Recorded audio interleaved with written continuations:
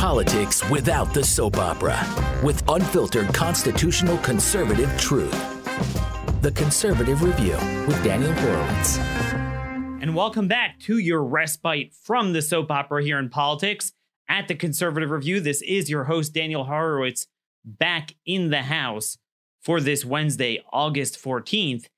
And like any mid-August during congressional recess, it is a breeding ground for soap operas because people in this industry that don't believe in anything and have no values and no substance, no investigative work, they have nothing to talk about. So they have to find stupid things to focus on. And hence what you're going to hear on radio today, unfortunately, from many people who call themselves conservatives. But there are issues that are going on that sit at the nexus of the most foundational public policy issues that really anyone, not just conservatives, should care about. What sort of people are we going to let into our country? What sort of people are we letting into our country? Welfare. Are we now a welfare agency for the entire world? Let me start off, and there's going to be a lot of important history lessons today, so bookmark this as episode 471. You're going to want to listen to this show over and over again. In my book here, Stolen Sovereignty, as you can see here, blocking my face, I noted, and I have an entire chapter dedicated to this, chapter 6 in the book, on our founding values on immigration, their views towards immigrants, what sort of immigrants we want, what sort we don't want, what amounts we want.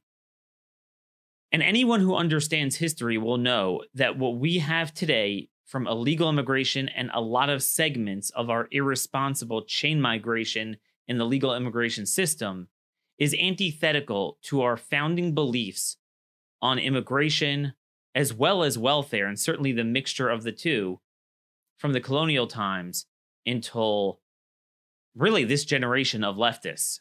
And even people on the right are getting bought into this. So that's why for all of time, we need to lay down the marker about what's going on today.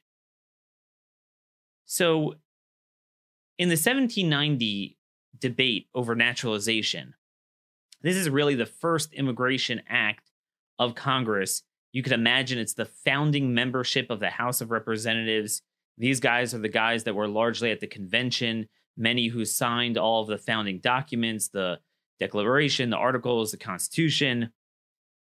So Representative Theodore Sedgwick of Massachusetts, he warned of the effects of mass migration. And by the way, he was talking about from Europe, from the very countries of their own ancestry. And he said the following: "The citizens of America preferred this country because it is to be preferred. The like principle he wished might be held by every man who came from Europe to reside here. But there was at least some grounds to fear the contrary. Their sensations, impregnated with prejudices of education acquired under monarchical and aristocratical governments, may deprive them of that zest for pure republicanism, which is necessary in order to taste its beneficence with that gratitude which we feel on the occasion." And then that's when he went on to say, "We'll only invite in, quote, reputable and worthy characters that are, quote, fit to the society into which they were blended." Very simple common sense principle. And I would argue the overwhelming number of Americans, whatever their background, first generation, seventh generation American, agrees with those sentiments today. They were common sense. You can't get more of a foundational value. See, this discussion over immigration.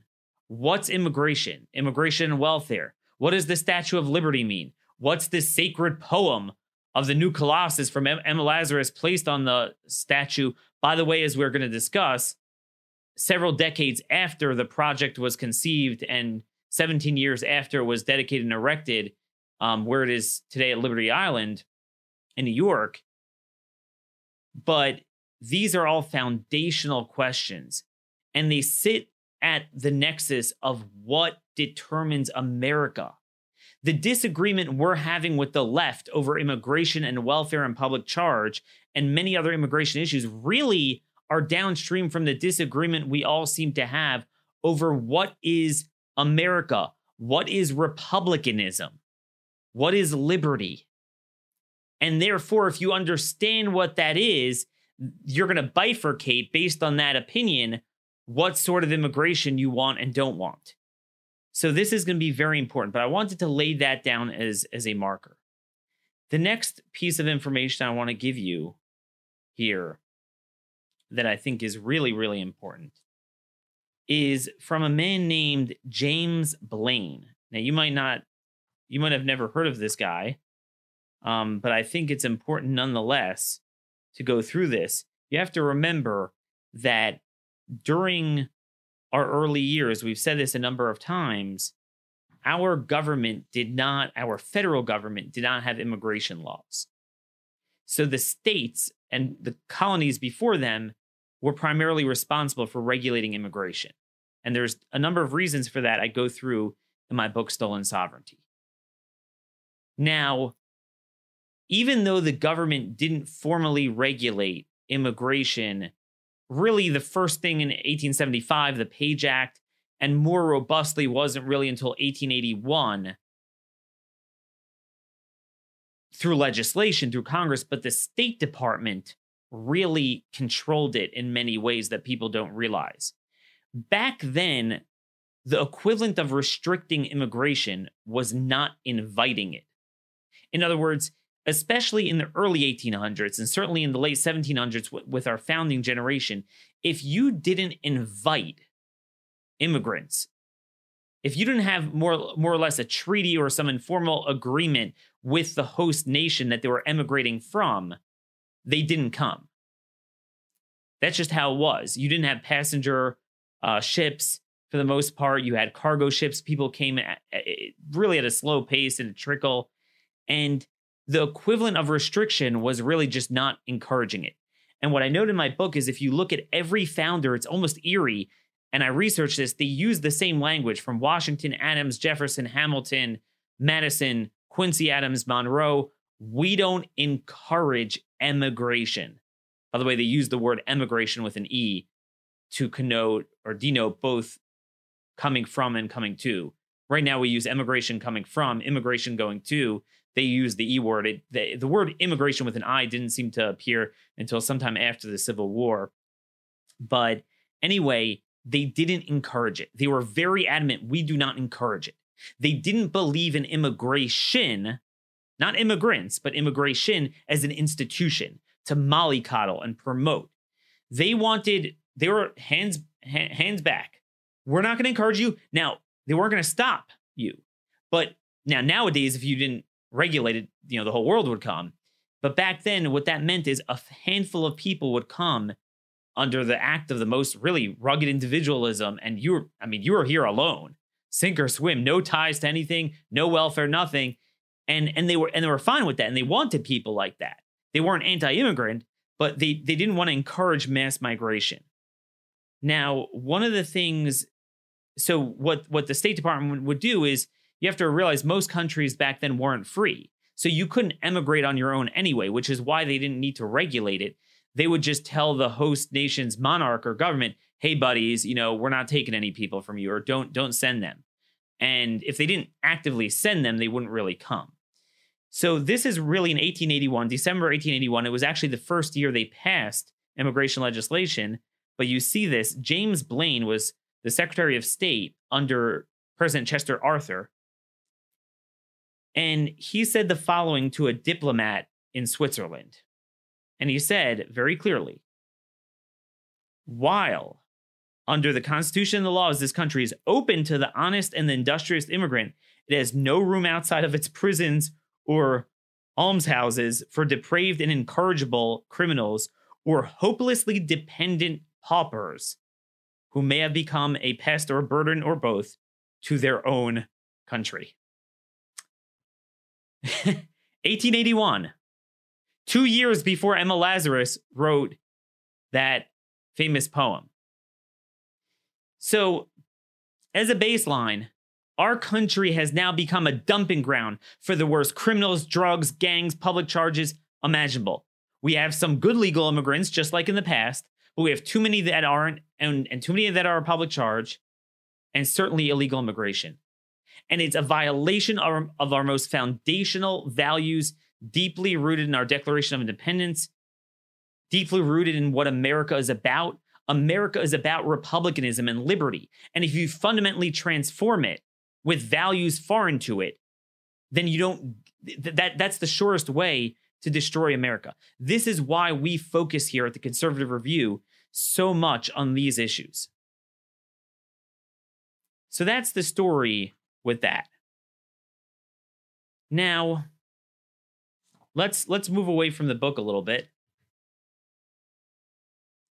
So we have this week where the president introduced a very modest enforcement of public charge. The way I explain it is if current law is at a 10, meaning no one should be a burden on America, current law rooted in hundreds of years of principle in this country, current practice it's at a 0, we don't enforce it at all, the Trump administration has taken it from a 0 to a 2. Okay? That's all it is. But nonetheless, the left and the media is going crazy, and they're fighting with Ken Cuccinelli, who seems to be the only one pushing an agenda in this administration, the acting USCIS director. You're violating the principle of the poem on the Statue of Liberty.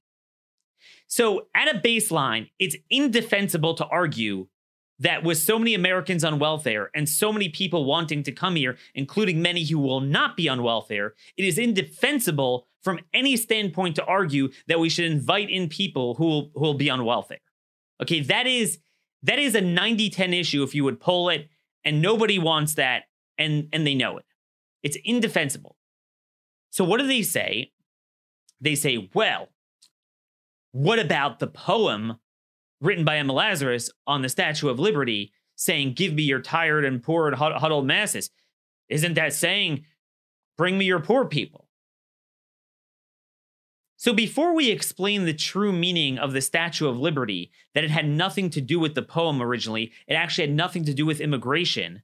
It had to do with what America fundamentally is, and that principle is what they're actually violating with this sort of immigration, and how they don't even understand the poem and why it was put on there.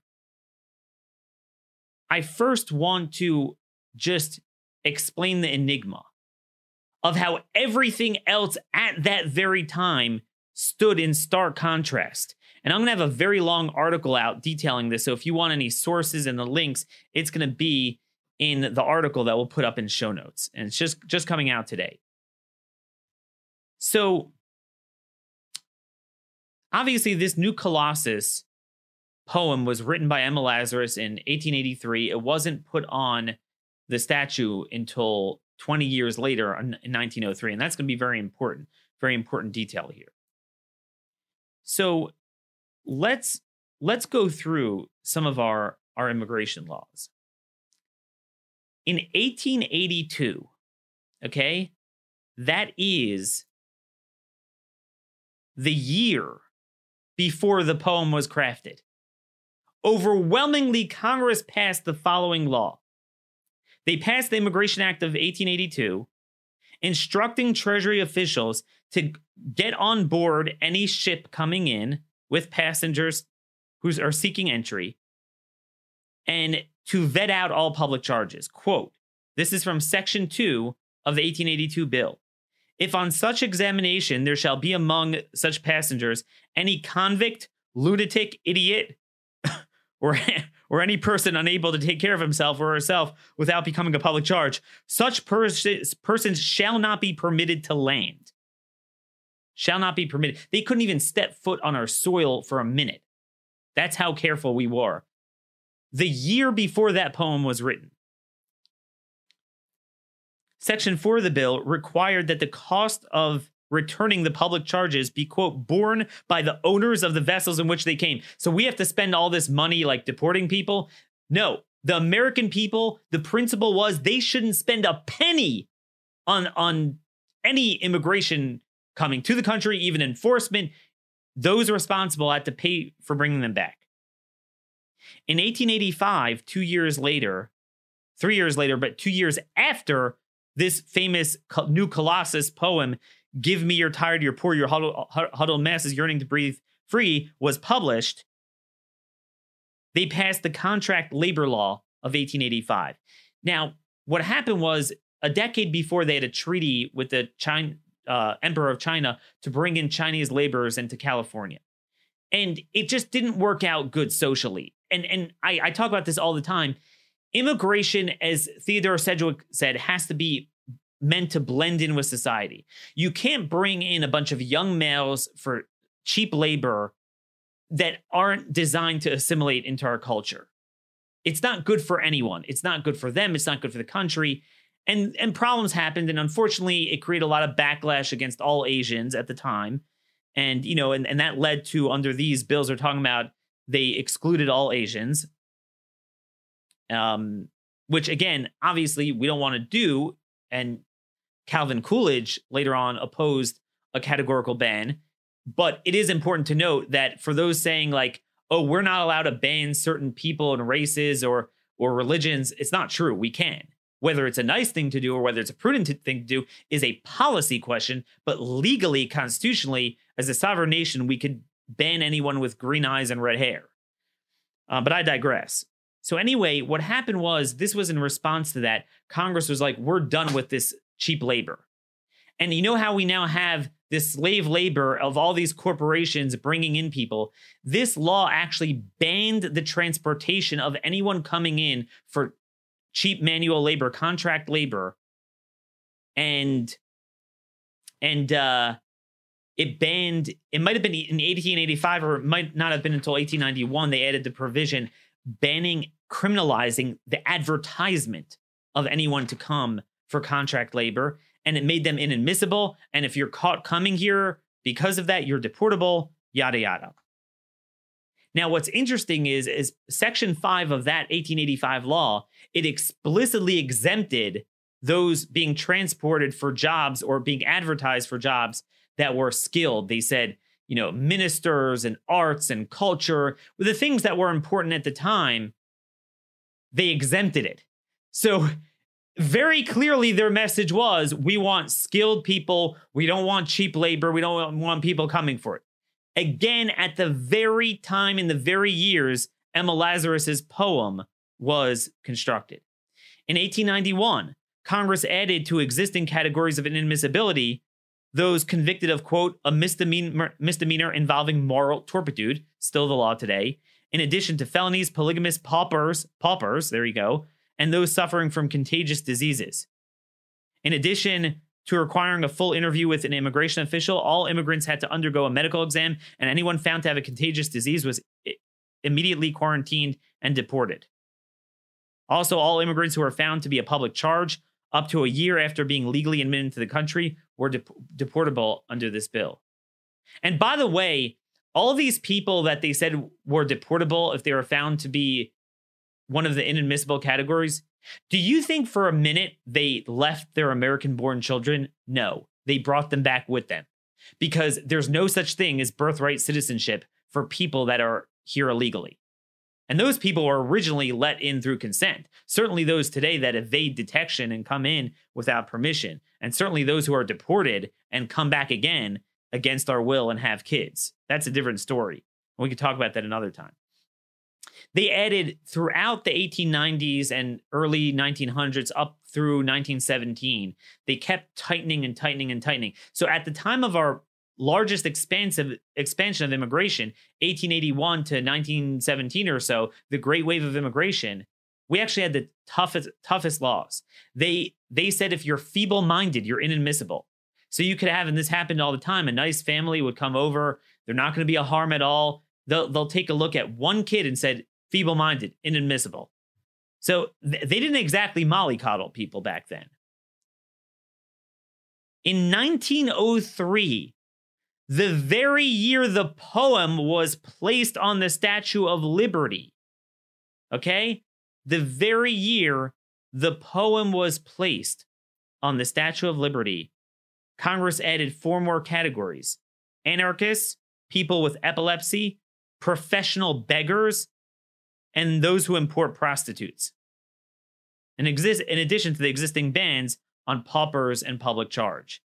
Now, those of you who are experts in Old English language, you could tell me the difference between beggars, paupers, and public charge, but they were all separate categories. So, folks, at the very time of the Statue of Liberty being erected in 1886, the poem being published in 1883, and then the poem being placed on the statue in 1903, we had laws that were tougher and enforced stronger than any of us are even suggesting today. What gives?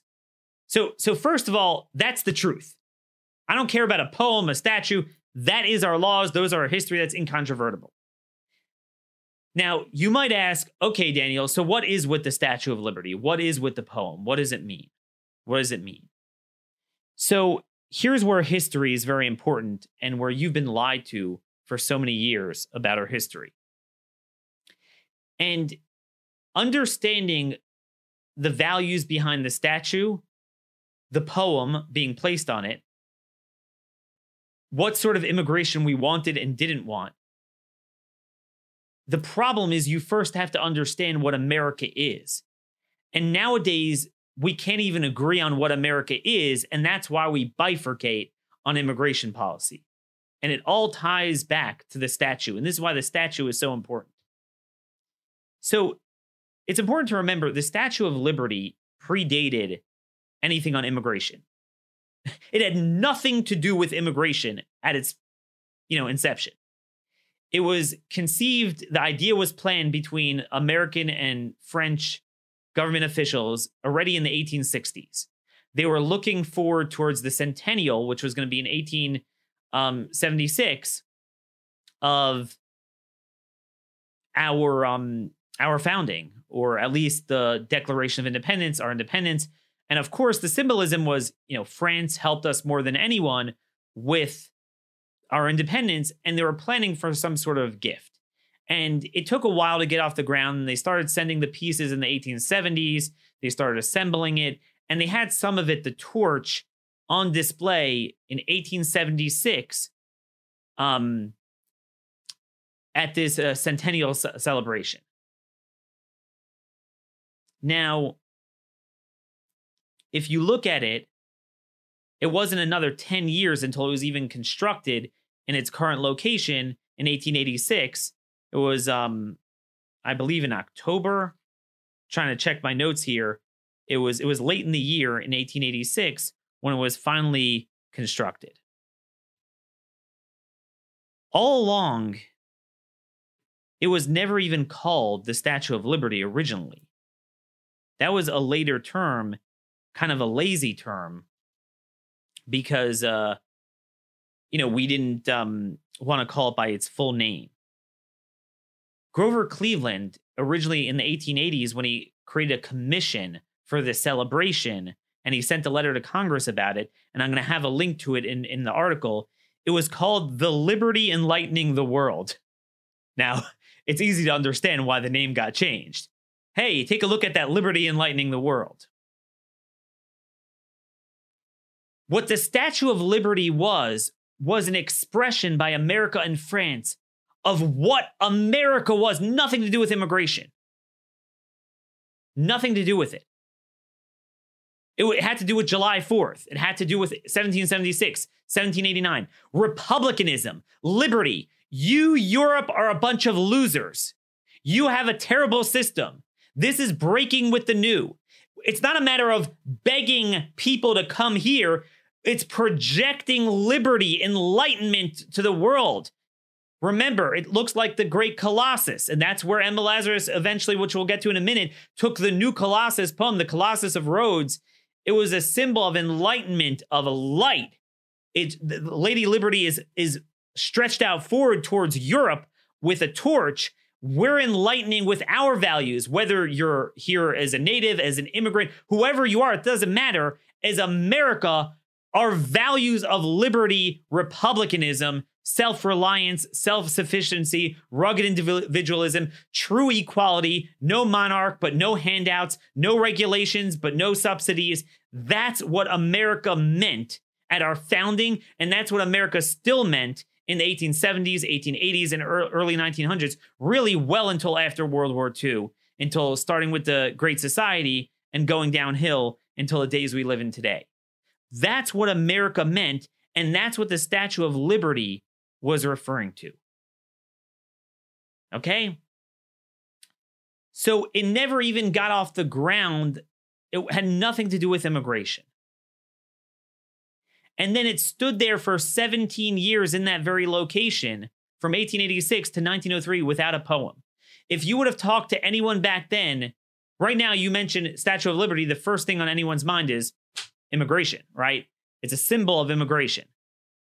Nobody would have said that back then. What happened was, and this is, you can look it up, I linked to it, it's a New York Times article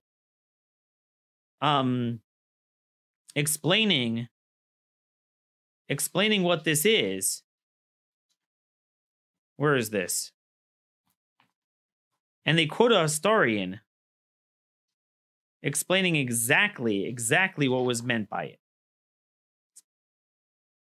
There was a man named Barry Moreno,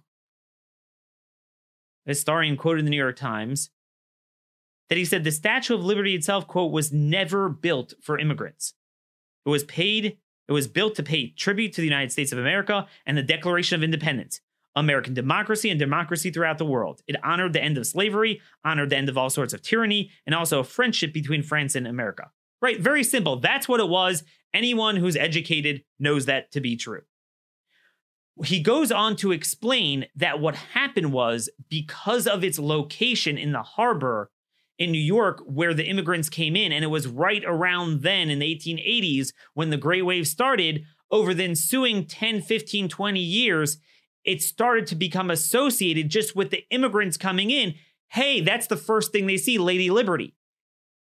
But even when it became associated with immigration, it was the immigration values of that time. American values. You're going to come to assimilate into America. Assimilation. No handouts. Rugged individualism. You're going to share and promote our values, not bring your values. No convicts. No criminals. No harm to Americans. You're going to be part of the American mosaic of promoting that liberty. Welfare is antithetical to liberty. That's what it meant. And that's why in 1903, they put the new Colossus, our enlightenment to the rest of the world, on that, on the statue. Perhaps there's nobody around who has better explained this than our very own Glenn Beck at Blaze Media. At his CPAC address in 2010, it was one of his greatest moments. He said, I'm going to dispel for you here, right here today, the myth of what the poem and the Statue of Liberty mean. And he first went on to read the poem in a real wimpy language, like the way nowadays you're taught unfortunately, in these schools. Oh, please give me all your poor and tired. And then he went on to say, no. That's not what it is. Folks, take a listen. The poem on the Statue of Liberty, it's always read like this. Give me your tired, your poor, your huddled masses yearning to breathe free, the wretched refuse of your teeming shore. Send these, the homeless, the tempest-tossed, to me. I lift my lamp beside the golden door. Well, if you read it like that and you really think it through, what are we? A hospital? What are we? Is the Statue of Liberty saying to Europe, guys, Europe, you're never going to make it with, that refuse? Send it over to me. We'll take care of it over here. So we're trying to set you guys, you're never going to succeed with all that riffraff. Come on, send it over here. You guys can get busy and do some work. That's not what it means. It was never intended to read that way. Remember, the Statue of Liberty was mocking the old system. The Statue of Liberty was used to ignite inside the French liberty. Look at America. Look what they're doing.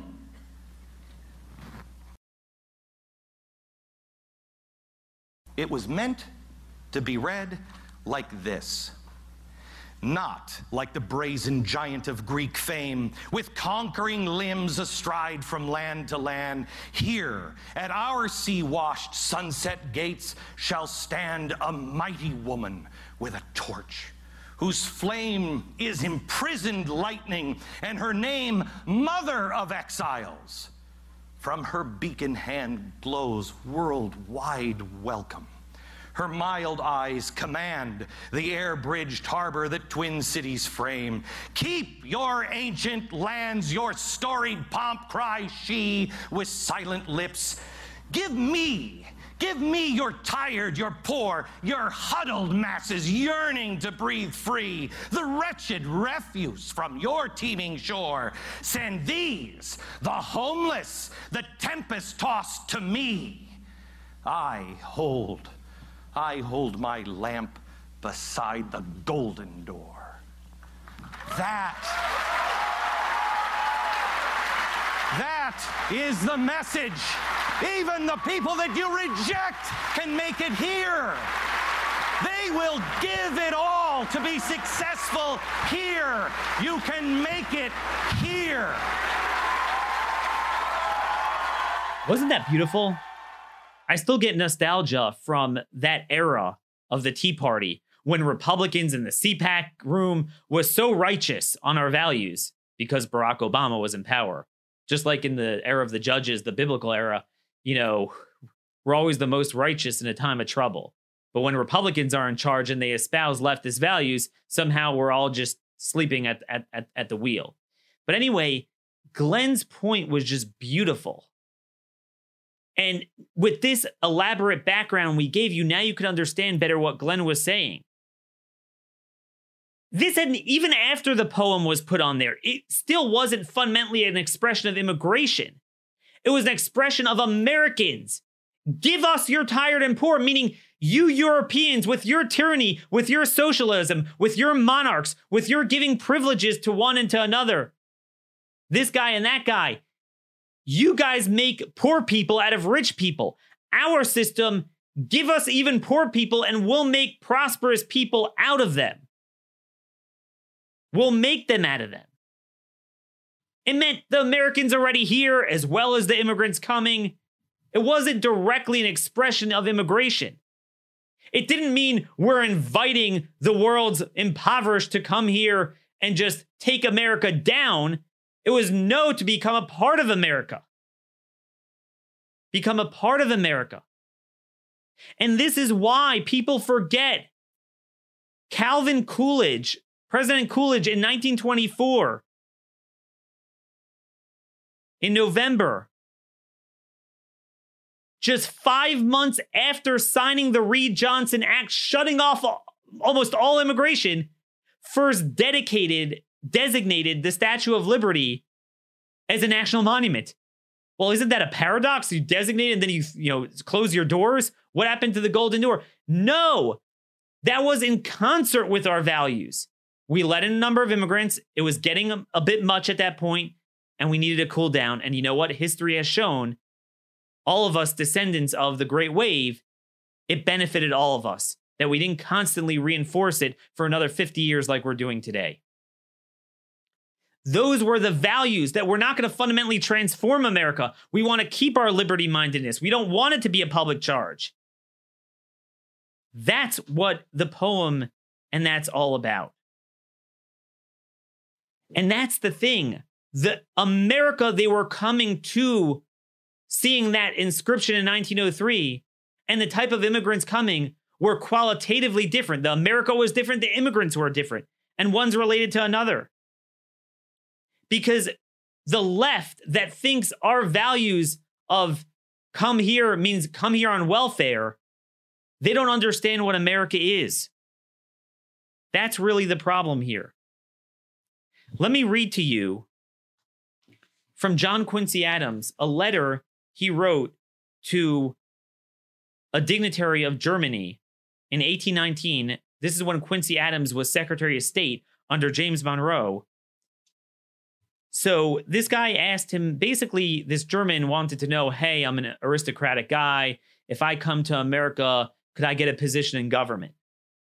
And basically says that I received your letter.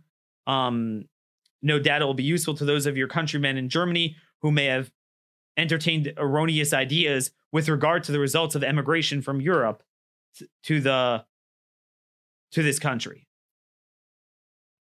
It was explicitly stated to you, and your report has taken just notice of the statement that the government of the United States has never adopted any measure to encourage or invite immigrants from any part of Europe.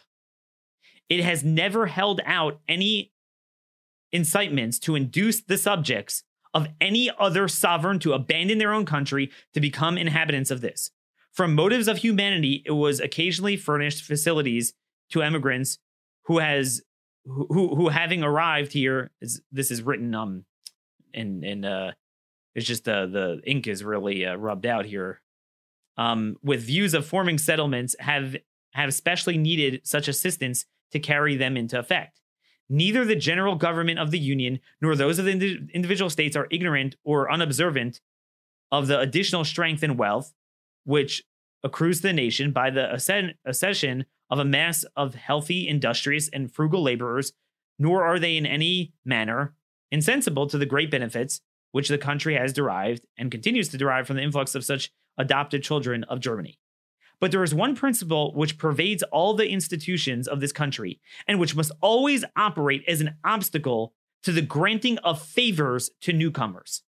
This is a land not of privileges, but of equal rights. And he has that in italics. Privileges are granted by European sovereigns to particular classes of individuals for purposes of general policy. But the general impression here is that privileges granted to one denomination of people can very seldom be discriminated from erosions of the rights of others. Immigrants from Germany, therefore, or from elsewhere coming here are not to expect favors from the governments. They are to expect, if they choose to become citizens, equal rights with those of the natives of the country. They are to expect, if affluent, to possess the means of making their property productive with moderation and with safety. If indigent, to be industrious, honest, and frugal, the means of obtaining easy and comfortable subsistence for themselves and their families. They come to a life of independence, but to a life of labor, and if they cannot accommodate themselves to the character, moral, political, and physical of this country, with all its compensating balances of good and evil, the Atlantic is always open to them to return to the land of their nativity and their fathers. There's more, and it's published in Niles Register, April 29th, 1820. It's going to be linked to in this long article I have out today. Those are the values of America and the values of immigration as expressed by John Quincy Adams. And it was universal. It was universal really until this generation. It was always understood that way. The America of that time couldn't fathom redistributing wealth, taking from taxpayers and giving any welfare at a state or federal level to anyone among Americans, much less invite 7.8 billion people in the world to come and partake in that. That was the America they were coming to. So by definition, if you are coming, poor, not poor, whatever it is, it was sink or swim. That's the America they were coming for. The America that the left has fundamentally transformed both through welfare and through immigration, irresponsible immigration policies, is doing the opposite. It's the very America it's the very antithesis of America that the Statue of Liberty was coming to mock. It's the European socialism. They cannot be farther from the truth on the values of this country, on welfare, on immigration, and the meaning of the statue, and even the poem. You're not going to hear this anywhere else, but that's what we're here for. Connected to that, the America was different. The quality of the immigrants were different too. And this is what people need to understand. In my book, in Chapter 7 of Stolen Sovereignty, I list about a dozen distinguishing factors between both America and the immigrants during the times of the Great Wave, as opposed to this great wave that's never ending. And among them is this point. Not only are we bringing them in on welfare, because we have welfare as a crutch, dependency, even for Americans, they don't become They rarely have upward mobility. It just perpetuates dependency, certainly for people coming as immigrants. It does the exact opposite of taking poor people and making them industrious. It does the exact opposite of the message of the poem and why it was placed on a placard on the Statue of Liberty. According to the Center for Immigration Studies, 63% of immigrant-run households are on welfare. About over 80% if you include the refundable tax credits. Compared to 35% of native households. Now you might think, okay, maybe as time goes on, there's upward mobility. No.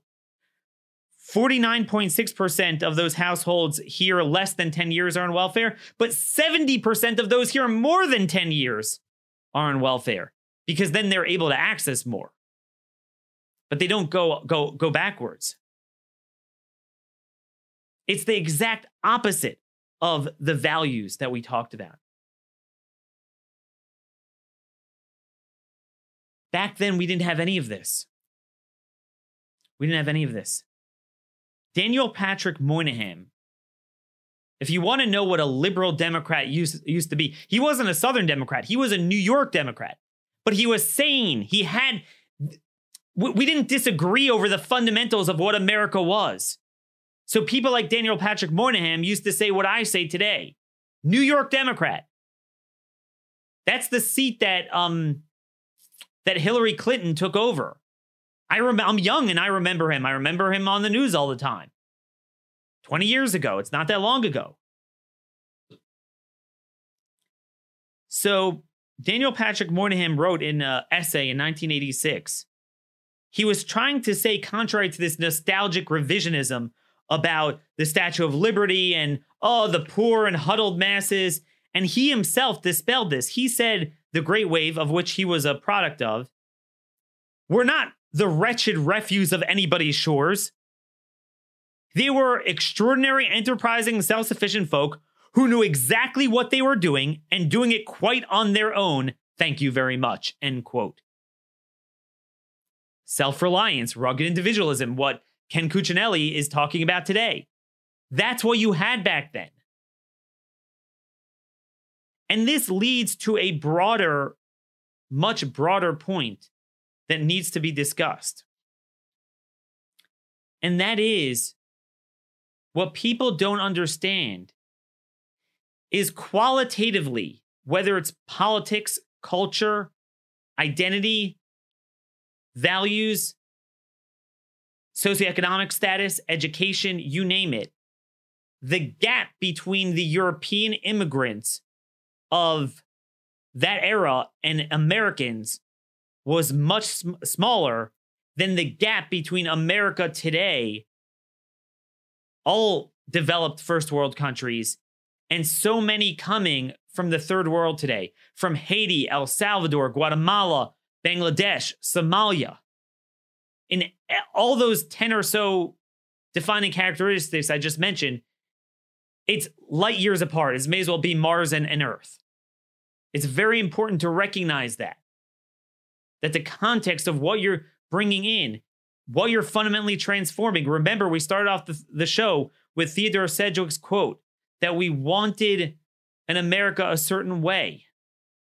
And we have to make sure that immigration, while there's certain good qualities, we want high-skilled people, we want people that are going to assimilate, we want people that will produce, but numbers matter, origin matters, timing matters, and the circumstances over which they're being brought into, and the America to which they're being brought does matter.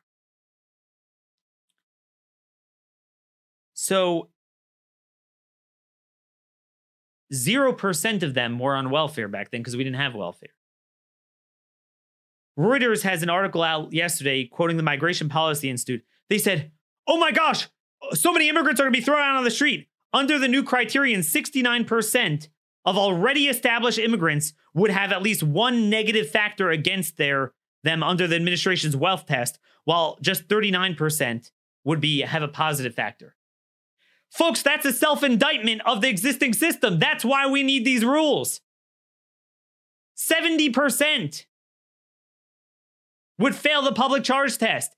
That means our current immigration system of chain migration, of boxing out skilled people by having it based off of relatives. And because of certain political mistakes, we've had only third world immigration, or mainly third world immigration, for several decades. So now it's just pumping itself out. So if you have a guy from Europe or anywhere in the world who is a doctor, he wants to assimilate, he loves America's values, but he has no relatives because they haven't been coming from these countries.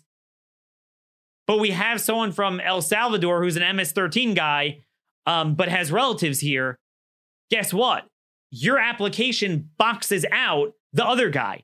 That's what we're getting now. We do have still some good immigrants, people listening to this show, that are in the same spirit of the immigration experience of the Great Wave.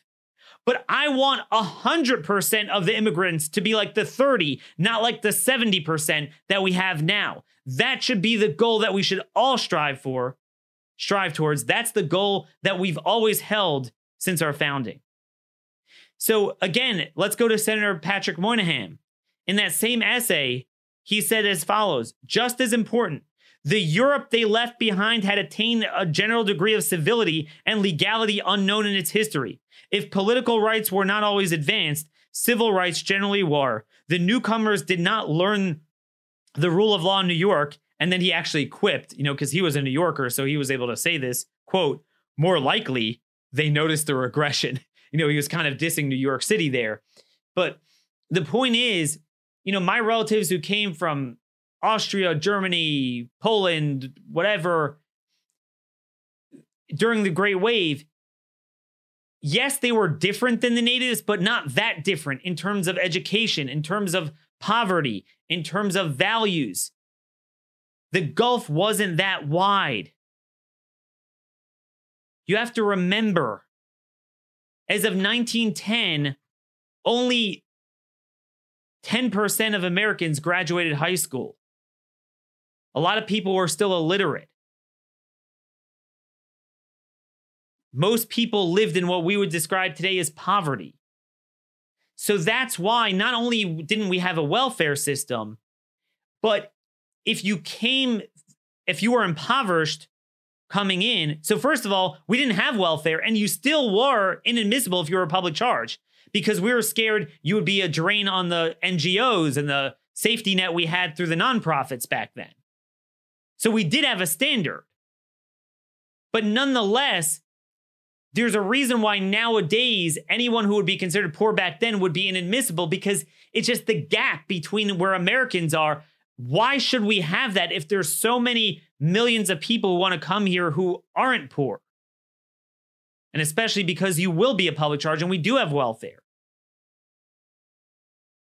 You look at Latin America. This is from Stephen Camarada.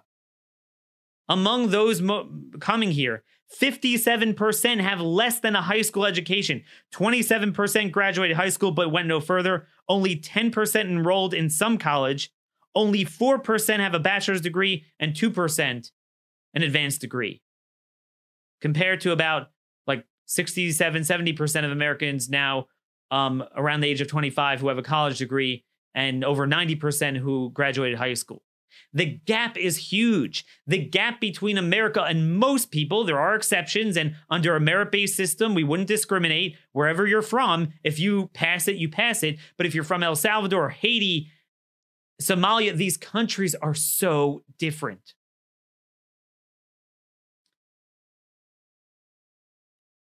It just, there's so much more in this piece I have coming. But we have to remember. And I'm running out of time. I don't even have the numbers here, but there's one other important factor.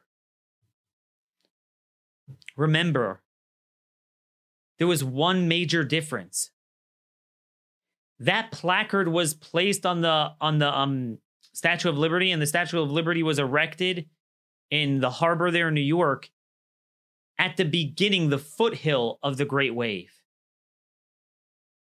Today, we don't sit at what's equivalent of 1886. We sit at what's equivalent to 1921 and 1924 by a magnitude of 100. After a fraction of that Great Wave.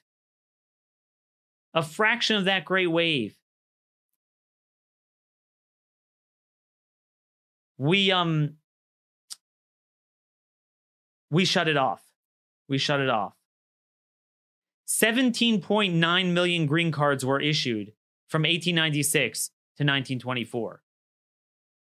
If you take an equivalent 17-year period ending through 2017, 15.4 million. No, I'm sorry. 30 million immigrants were given green cards, and that doesn't include, over the same period of time,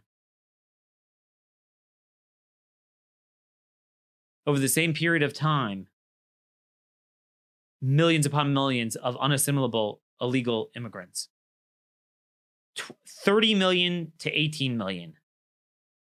And the trajectory is much, much worse. Also, remember, most people died young back then. They didn't have time to naturalize. So we only added about 4.3 million people as naturalized citizens. Now, under the equivalent period, since 96, we've added 15.4 million. The numbers are much greater. And the numbers were a fraction of where they were. And yet, on February 22nd, 1921, while they were going to craft a long-term bill, they said, look, this is too much. They temporarily shut off all immigration for 3 years.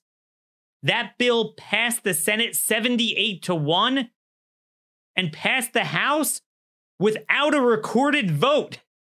Unanimous. Those were the values. Unanimous at the time. And it worked. It worked for the immigrants here. It worked for America. We are on a trajectory now that's going to blow this out.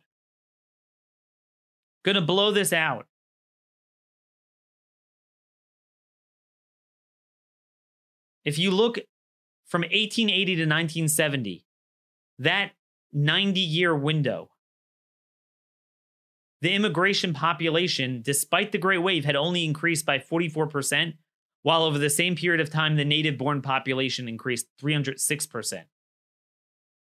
Fast forward, if you want to take the similar 90-year window, from 1970, when the Kennedy bill started taking effect, 1970, until if you project out to 2060, here are the numbers.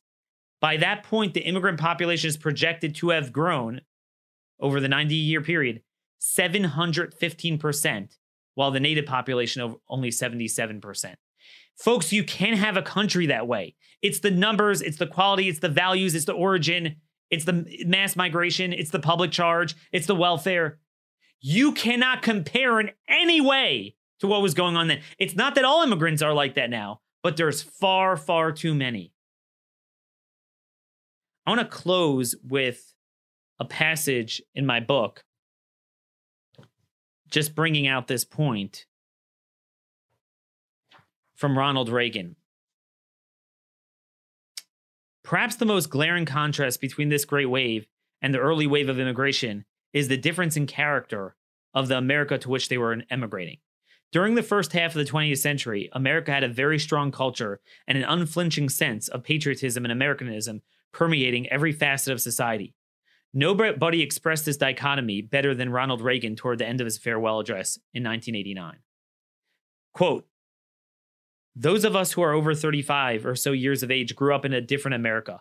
We were taught very directly what it means to be an American, and we absorbed almost in the air a love of country and appreciation of its institutions. If you didn't get these things from your family, you could get them from your neighborhood, from the father down the street who fought in Korea or the family who lost someone at Anzio. Or you could get a sense of patriotism from school. And if all else failed, you could get a sense of patriotism from the popular culture. The movies celebrated democratic values and implicitly reinforced the idea that America was special. TV was like that too through the mid-60s. This America," now, end quote, this is me. "This America was the country that absorbed the immigrants of the Great Wave. The cultural pressure to assimilate and Americanize was too impervious for any ethnically motivated subversion and counterculture to successfully dilute the character of the country in a negative way. Contrast that to the American culture to which the modern wave of immigrants has emigrated, and you get a sense of why this wave has permanently transformed this country.